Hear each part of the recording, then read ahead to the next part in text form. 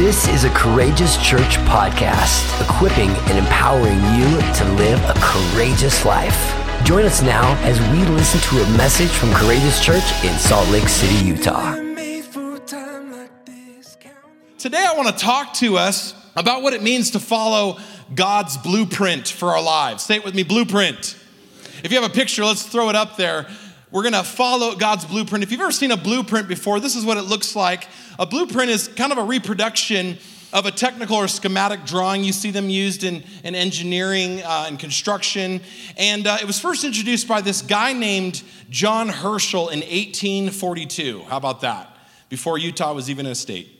In 1842, he came up with this concept of reproducing designs on light-sensitive photo paper. That's actually where this started.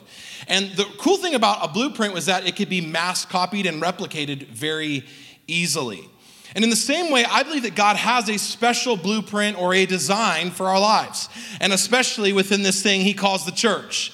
All throughout this series, we're talking about the uprising of the church, both then and now. Because I believe that God's word is not just a story about them, it's an invitation for us to enter into what he's doing now. And so if you have your Bibles, open them with me to the book of Acts, chapter 2. We're going to pick up where we left off last week, and we're going to look at today what I'm going to call a blueprint for our lives. The title of my message is this: Following the Blueprint.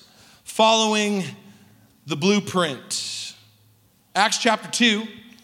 We're going to begin today with verses 1 through 4, and then we're going to fast forward a little further into the story and pick up in verse 42. But let's read this together. It says this: When the day of Pentecost arrived, they were all together in one place. Say one place.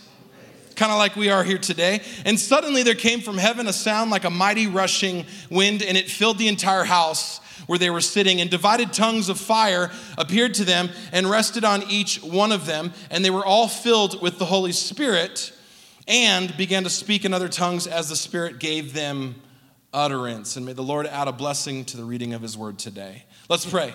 Father God, we thank you for your word. We thank you that it's a light unto our path, a lamp unto our feet, that you would illuminate the dark places in our lives, that you would speak to us, Holy Spirit, through your God-breathed, inspired word today. We thank you for the blueprint that you have for our lives. We thank you that you as a master crafter, a master designer, have a design for us to step into. And Lord, we don't get to alter it. We don't get to modify it. We don't get to change it. But what we do get to do is surrender to it and to align our lives with it. So align us now with your word. Align our hearts. Align our ears to hear what you want to say. And we pray all these things in the mighty resurrected name of Jesus. And all God's people said amen. Before we move forward in the story, I want to focus on a couple things that we see right here in these first 4 verses. Maybe some of you have read this story before or are familiar with it, but we're going to slow down and pause a moment before we jump ahead, because I believe there are some elements to God's blueprint for our lives found right here in these first 4 verses. So let's jump into number 1 today.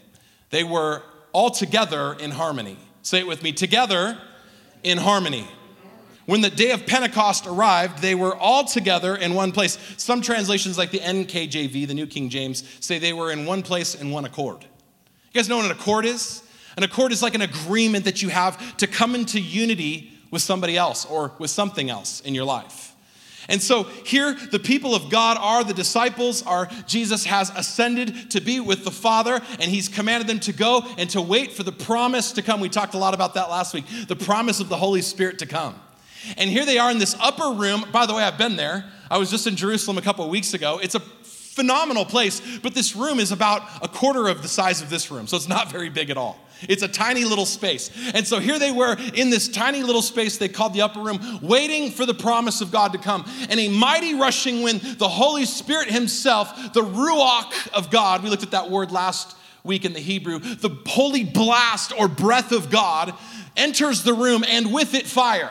And what do we see? We see wind and we see fire. Wind and fire. And here they are in this place in one accord, with one mindset, with one expectation, with one heart. Psalm 133 says this, that where the people of God dwell together in unity, he commands a blessing. Here's what it says. How wonderful and pleasant it is when brothers or sisters live together in harmony or unity. For harmony is as precious as the anointing oil. It's likened to an oil that gets poured out from the top of our heads to the soles of our feet. It's a priestly anointing oil, which means this, that God will always bless and anoint unity. He will always put his spirit on a people that are unified, that are not divided, that are not quarreling among themselves, but that are in harmony together. Because God is not a God of disorder, he's a God of peace. He's not a God of dissonance, he's a God of harmony. Amen? So when you come into this place, you're invited to join in the song that he's singing, in the music he's making, to literally harmonize your life with the lives of other people in bringing your life's tone and note and pitch into alignment with him and with what he's doing in the body. I want to illustrate this for us today, if that's all right. Pastor Candace, can I have your help for a second? Come on over here. I realized after the fact I forgot my music stand, but stand right over here on this side, and you can hold this microphone for me because I want to illustrate this for us, and you can just hold it right here. That'd be great. So this is all of us. This is the single note of our life. That's an F major. And before Christ, this is us out in the world all alone, just striking the same note over and over and over and over. But in Christ Jesus, we're invited to come into this thing we call the church, where we get to harmonize our life's notes with others. Now all of a sudden, we have what's called a dyad. All right, so that's two notes. And they're not all that exciting, right? Until more people begin to add their notes.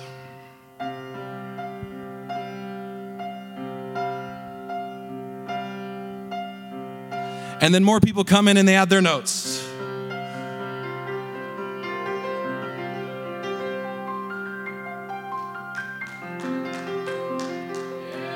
And you hear the harmony that comes when we bring our notes into alignment with others. It forms a chord or an accord. They were all in one place, in one accord. Get it? But the temptation for some of us is that we get stuck on our note. And sometimes God, by the power of his Holy Spirit, wants to shift and move things, let's say in a new direction or in a different key all of a sudden. But we're still stuck on our note. I want to have it my way. I want the preacher to say things that I like. I want ministry that's tailored just for me. I want it my way. I don't want to change with the times. I don't want to shift. No, I want it my way. But the song of the Lord is already moved. And now what do we have? We have dissonance. We have disunity. We have disharmony, right? The invitation for us as the people of God, as mature sons and daughters of God, is to move with the music that he's making. Doesn't that sound better? Amen. And the goal is, thank you, Pastor Candace, the goal is that we come into harmony with one another. See, one of the things I love about what we do when we come together to sing is that we bring our voices. Yes, some of you who still have voices that only Jesus loves, we bring those into the mix, and together we lift up what's called a chorus. It's the word chorus or chord. That's where we get the word chord from. And it's the alignment of all of our lives in such a way that the music is sweet unto God. What am I saying? I'm saying how pleasant and how wonderful it is when brothers and sisters dwell together in unity and in harmony with one another. That's the invitation for us. And number one today, God's blueprint for our lives is that we would be together in harmony. Number two, verse 4, and they were all filled with the Holy Spirit. Let's throw it up there. Number two, they were filled with the Spirit. Last week I talked about the promise of the Holy Spirit, the anointing of the Holy Spirit, and how God both wants to fill us and rest on us. He wants to be both in us and on us. Say it with me today, in us and on us. We see a picture of this when Jesus went down into the waters. He was baptized into the water. And then when he came up out of the water, the Holy Spirit descended upon him. It rested on him like a dove, in the personification of a dove. This beautiful picture of what God wants for our lives. When we're baptized into the body of Christ, we're done so through the power of the Holy Spirit. It's not something that we can do in the flesh. And then his Spirit comes to rest upon us, in us and on us. He fills us for our sake, and he rests upon us for the sake of the world, for the sake of those that don't know Jesus, for the sake of being his witnesses to the uttermost parts of the earth. That's why we need the Holy Spirit. That's why we need to go on being filled. I like the way Paul says it here in Ephesians chapter 5, verse 18. Let's throw it up there. Paul says it this way. Don't be drunk with wine. That's easy to do, but that will ruin your life. Instead, be filled. The Greek is the present tense. Go on being filled with the Holy Spirit, meaning it's not a one and done event. It's not a one or done event. The book of Acts, in Acts chapter 2, is not a one and done event. It's an ongoing reality to an everyday invitation for you and I to taste and see that he's good, to be filled with more of him. But here's the dilemma. Some of us look at our lives like this, like a container, and we want God to pour his Spirit into us, and then we get frustrated when we feel like we've hit our limit. And the truth is, God doesn't want to just fill your life like a container. He wants to flow through you like a hose. Like a hose. This is a very poor looking hose. I recognize this. It's a very sad hose, but it's the only thing I could come up with today. Because how many of you guys know, at some point, if I were to pour water into this cup, it's going to overflow. It's going to spill out. It's going to be wasted. But for a hose, it has a purpose of channeling water so that water can continue to keep flowing through it. Don't worry, I'm not going to spray anybody today. And the idea is a conduit, a hose through which his Holy Spirit can flow in your life. Isn't that what Jesus said in John 7:38? Let's put it up there. He said this, anyone who believes in me may come and drink, for the scriptures declare rivers of living water will flow from his heart. So God doesn't just want to pour into you, he wants to flow through you. And that's the invitation to a yielded life, where we get up every day and we say, Lord, have your way in me. Have your will in me. Work through me. Flow through me. Let living water come up out of me. It's a beautiful picture of his Holy Spirit in our lives. But I want to ask the question, what kinks the flow? What causes blockage in the hose of your life? Anger? You get angry? You might have a kink in your hose. Resentment? Just resentful. Bitterness? Anybody ever get bitter? No. How about this one? Unforgiveness? Unforgiveness kinks the hose. It causes blockages in our life that keep the Holy Spirit from flowing. Church, we got to be a people that allow the work of the Lord, the river of God, to flow again. Because we live in a dry place, and there are people all around us that need living water. They need it at your hospital, Leah. And we're so thankful for this young woman that God's brought us, by the way. Brilliant woman. Chaplain at St. Mark's Hospital, in the midst of a place that's dry. What's the invitation? To let the river flow. For all of us, whether you're a barista or a lawyer, engineer, stay-at-home mom, it's to let the river flow. You get mad at those kids, right? They're driving you crazy. You just want to shake them. Just me? Don't do that. What's the invitation? Let the river flow. Grace, forgiveness, peace, patience, right? All the fruits of the work of the Spirit, the fruits of the river. Amen? Now let's fast forward a little bit further in the story, and let's pick up with verse 42. We're going to go back next week and cover some of these verses that we skipped in a different message, but Let's fast forward to verse 42, Acts 2:42. And it's our third point today, number 3. They were devoted to God's word. Verse 42 says this, and they devoted themselves to the apostles' teaching. To the apostles' teaching. Here's the question I want to ask us. What are you devoted to? What's your life committed to? What are you faithful to? Because everyone is devoted to something. Even if you would say you're not a very religious person, or I'm not a very spiritual person, Pastor Jason, chances are high that you are still someone that's devoted to something, that you have influence in your life, that there's something or someone that has influence over you, even if indirectly. Here's what I believe. I believe that our lives are full of voices that every day are clamoring for our attention. They're vying for our devotion on a daily basis, which is why as the people of God, we've got to be committed to heeding God's voice. And we do that by getting in his word. And here's the illustration. We put our ear to the book. God, what do you want to say to me today? I need a word from the Lord. You know where you find it? Right here. You don't have to consult mediums, crystals, or soothsayers.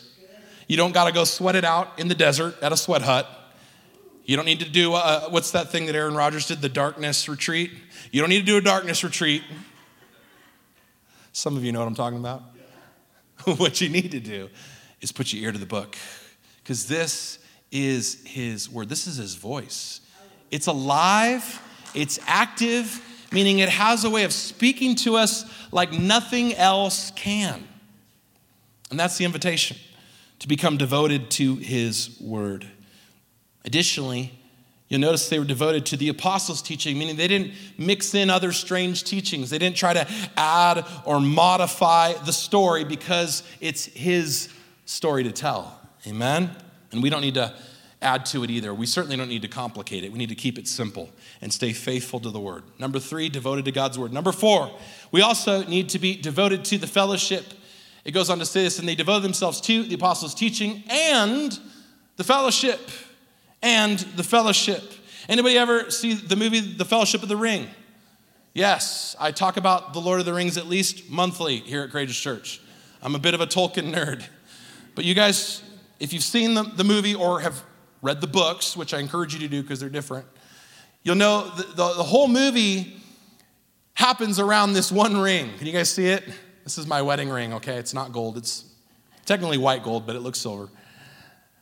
And the whole concept of the ring is that this ring had power, too much power for mankind, and it needed to be destroyed. And so this group of hobbits, you know them, Frodo and Sam and Pippin and all the characters, enter into this thing called a fellowship with some other elves and men to destroy this thing in the fires of Mount Doom, or in the fires of Mordor. Okay, you know this. Sam, the character Sam, the chubbiest of all, the guy that loved potatoes the most, the best friend to Frodo, was devoted. Would you guys agree with me? He was a devoted friend. When the fellowship ultimately breaks down, spoiler alert, when the fellowship breaks down, everybody kind of turns back or gets discouraged or gets broken off from the group. But Sam stays devoted to Frodo. He's with him through thick and thin. The Bible says that he's like a friend that sticks closer to us than a brother. That's Sam and Frodo. And at some point, Frodo's at the end of his rope. There's no hope left. He's exhausted. They're climbing the volcano to throw it into the fire, and he can't go any further. And Sam's like, what? He's like, I can't carry the ring for you, but I can carry you. And he picks up Frodo and he carries him on his back as a devoted and faithful friend. Why? Because he was devoted to the fellowship. This is the word that we looked at a couple weeks ago, the word Philadelphia. It's the word for brotherly love. Sam is loyal to him. And I want to say this, that we live in a culture right now where loyalty is looked at as a vice and not a virtue.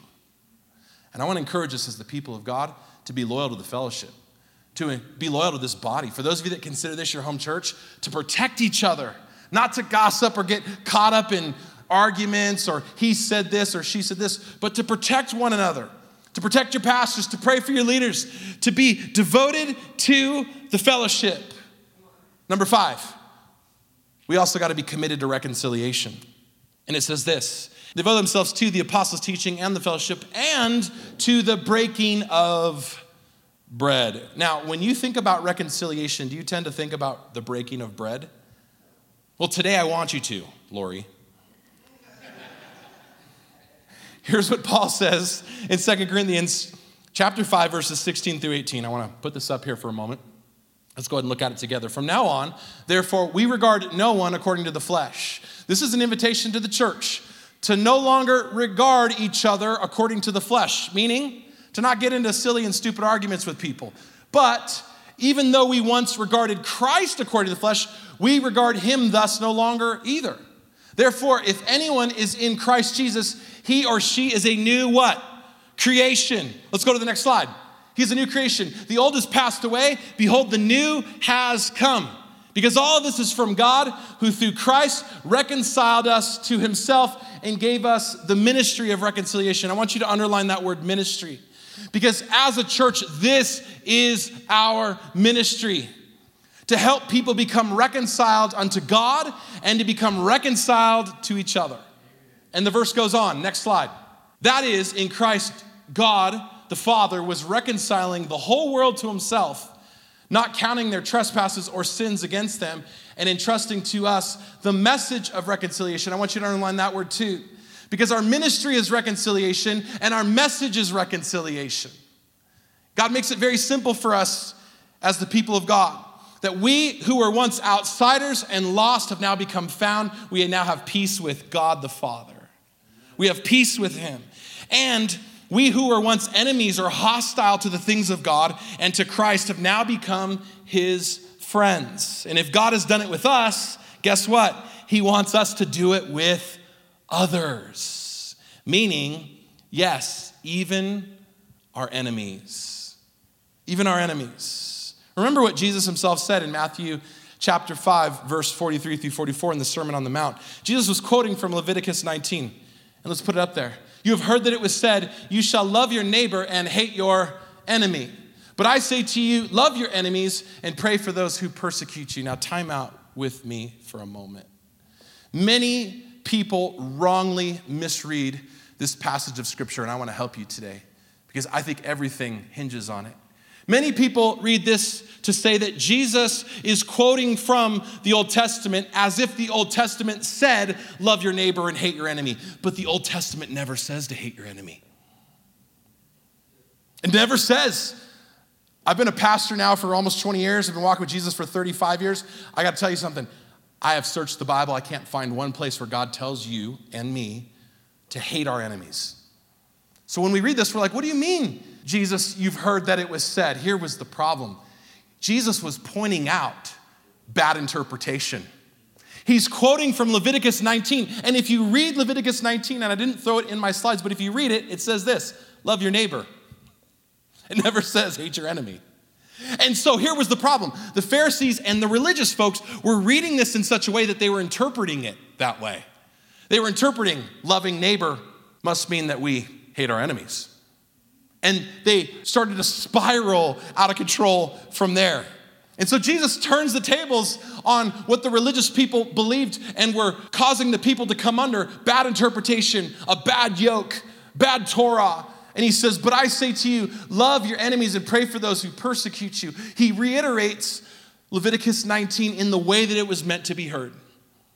To love your neighbor also means sometimes you got to love your enemy. Now, I like my neighbors. My neighbors are kind. They're sweet. Most of them are old and retired. I love it. They're wonderful people. They got a lot of stories to tell about this valley and long before I ever showed up. But they're not my enemies. I've never seen them as an enemy. Maybe for some of you, that's the way you view your neighbors. But I want to help you today to view them the way Jesus loves them. As people that he gave his life for.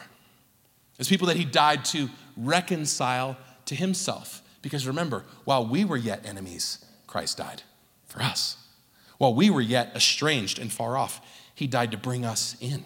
While we were yet Gentiles, we didn't even have a right to the covenant. He brings us in through his body, through his blood. Amen? And the calling that he places on our lives now is to go and do the same for others, to love and bless our enemies, not hate them. And how do we do that? What's the best way to love and bless your enemy? By breaking bread together. Come on, somebody. By inviting somebody to the table. That was harder than I thought it was going to be. Proverbs 25:21 says this: if your enemy is hungry, give him bread to eat. Give him bread to eat. And if he's thirsty, give him a cup of water to drink. What's the invitation? To the table. To the table. Because it's hard to be angry with people and mad at those when you got good food in your mouth. Here's the way David said it in Psalm 23. He says that God does what? He prepares a table before him in the presence of his enemies. Woo-hoo! Let's put up there. You prepare a table before me in the presence of my enemies. You anoint my head with oil and my cup overflows. You see, the invitation for us is to bring people to the table where enemies become friends, where lost become found, where strangers become adopted, where outsiders become people of covenant, where those who were long off become inheritors of a greater promise and a greater purpose for their lives. That's what the church is. And I want to encourage you in this next year, especially in the year of election, don't make enemies out of people that God wants at your table. The old saying is this: it's hard to remain enemies when you've broken bread together. You guys heard that quote before? And it's hard to deny other people what God has so graciously done for us. Friends, this is ultimately what Jesus has done for us. He's given his body, and it was broken. For people that bruised him, spit on him, kicked him, plunged nails into his hands and his feet, who made a crown of thorns and shoved it into his skull and scourged him and ultimately pierced his side. Jesus makes a table for them. He prepares a table before us in the presence of the enemies. Wouldn't it be like the Son of David to fulfill Psalm 23 in this way? That's what communion's really about. That's what reconciliation is about, amen? So we got to be committed to reconciliation. Number 6, rounding the corner. Verse 42, and they devoted themselves to the apostles' teaching and the fellowship, to the breaking of bread and the prayers. As a church, we like to say it this way, and you'll hear us say it until you get sick of it. We are passionate about prayer. We're passionate about entering into the conversation that we get to have with God, both as individuals and as a church together. We're passionate about petitioning heaven's help in all that we do, because we believe that God answering our prayers is what changes everything. The scriptures actually say it this way in Philippians chapter 4, verse 6. Let's throw it up there. Do not be anxious about anything, but in every situation, through prayer and petition, with thanksgiving, present your requests to God. So on one hand, we have prayer as petition. When you're petitioning, you're requesting aid, you're asking for help. Most of our prayer lives are spent asking for help. Amen? And if you're not, you need to, because you can't do it on your own. But then we also see prayer modeled for us as intercession. Intercession is not us presenting our requests on our behalf. Intercession is presenting requests on behalf of others. And we see a prophetic picture of this in the Old Testament in the book of Ezekiel, chapter 22, verse 30. Here's what God said to the prophet for the people. He said this: and I looked for someone who might rebuild the wall of righteousness that guards the land. And I searched for someone to stand in the gap in the wall so that I wouldn't have to destroy the land, but I found no one. You know what God was saying? He was saying, I was looking for someone to intercede on behalf of others. And I wonder sometimes if God looks across the landscape of our lives and says the same thing. I looked for someone in your family that was going to draw a line in the sand and stand in the gap on behalf of a generation that's going to hell. I looked for somebody that was willing to stand in the gap on behalf of people that don't know me, but I found no one.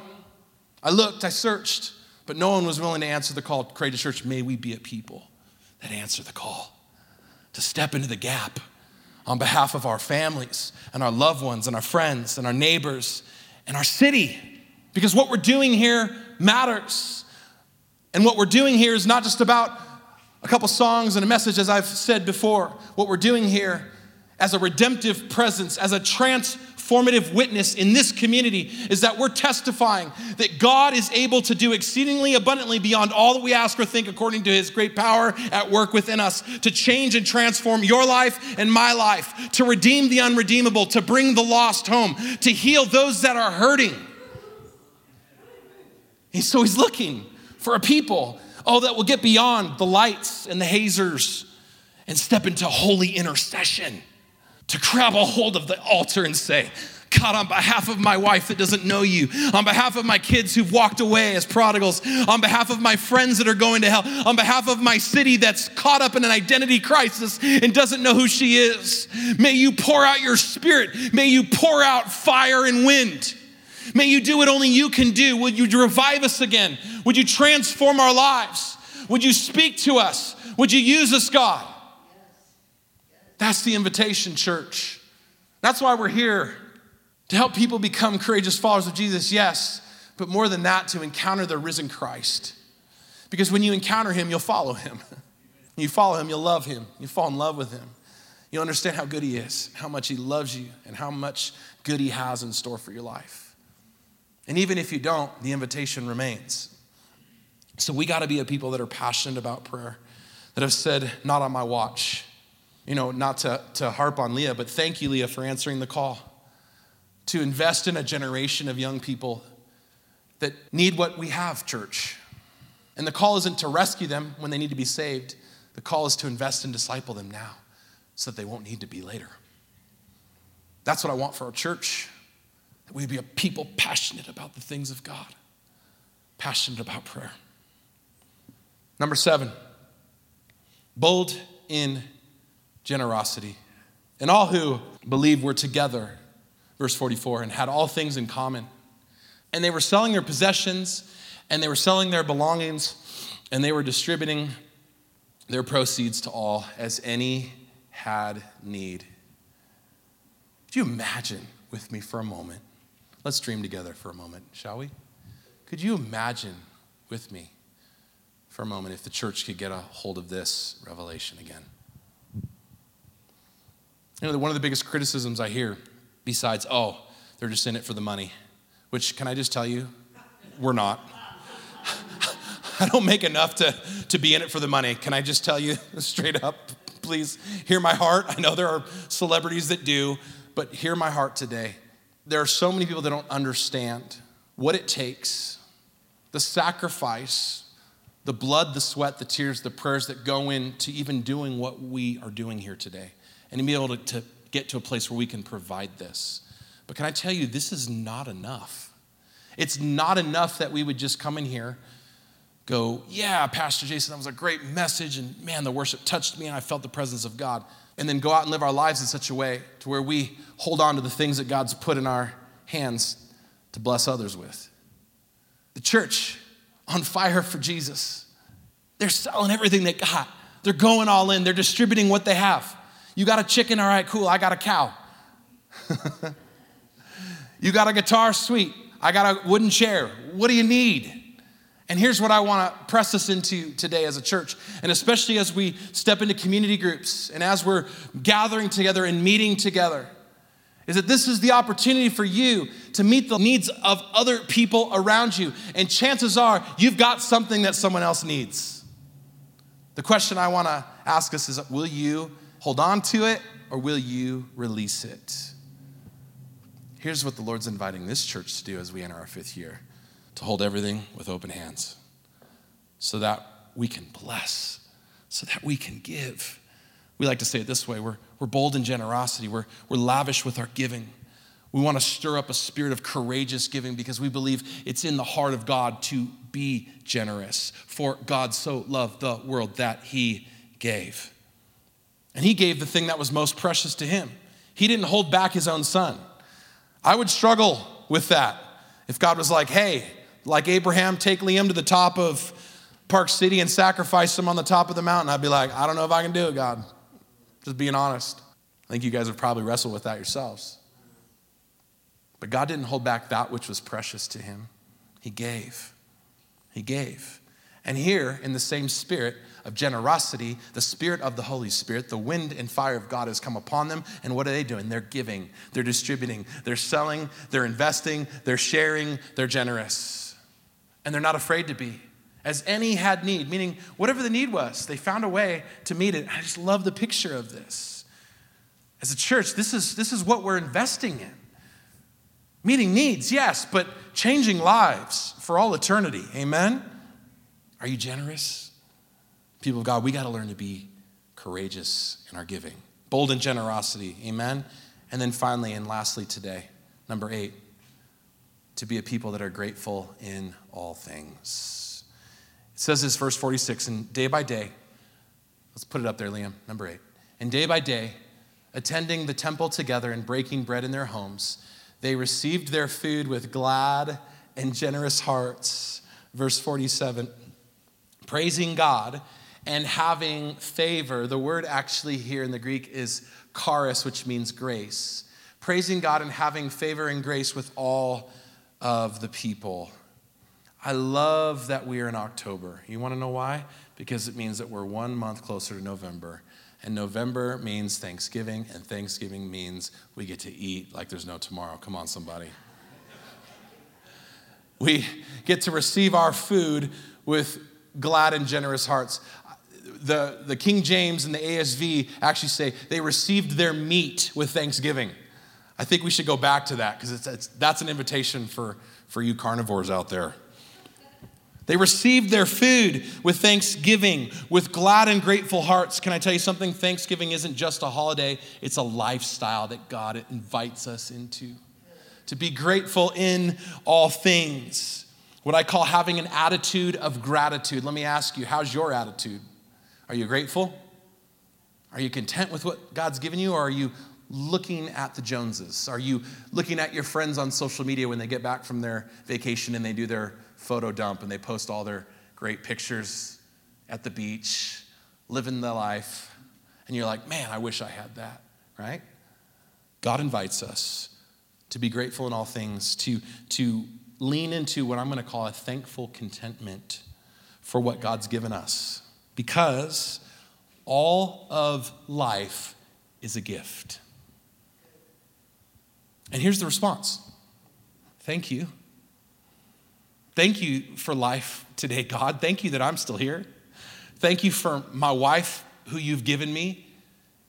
He who finds a good wife finds a good thing. Come on, somebody. Thank you for my kids that you've blessed me with. And make no mistake, children are a blessing and a reward from the Lord. That's why we dedicated last week. Thank you for this job that I have. Thank you for the opportunity to serve these beautiful, wonderful people. Thank you. I wonder what you're thankful for today. Here's what 1 Thessalonians 5:18 says. Let's put it up there. Be thankful in all circumstances, for this is God's will for you who belong to Christ. Aren't you thankful that he didn't say be thankful for all circumstances? Can I tell you there's some things that I'm not thankful for, but he says be thankful in it. And there's a big difference. Be thankful in all circumstances. That means no matter what you're going through, no matter where you find yourself, you can find a reason to be thankful.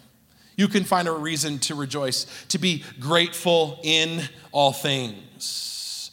So I've answered the what, the 8 reasons or 8 things that I believe God wants us to practice as a blueprint for our lives. And I want to end with this. Where do we practice them? The short answer for us as a church is our weekend gatherings and our community groups. Our weekend gatherings and our community groups. Let's throw it up there, Liam. Here's what verse 46 goes on to say. And day by day, they attended the temple together. These are what I'm going to call big spaces.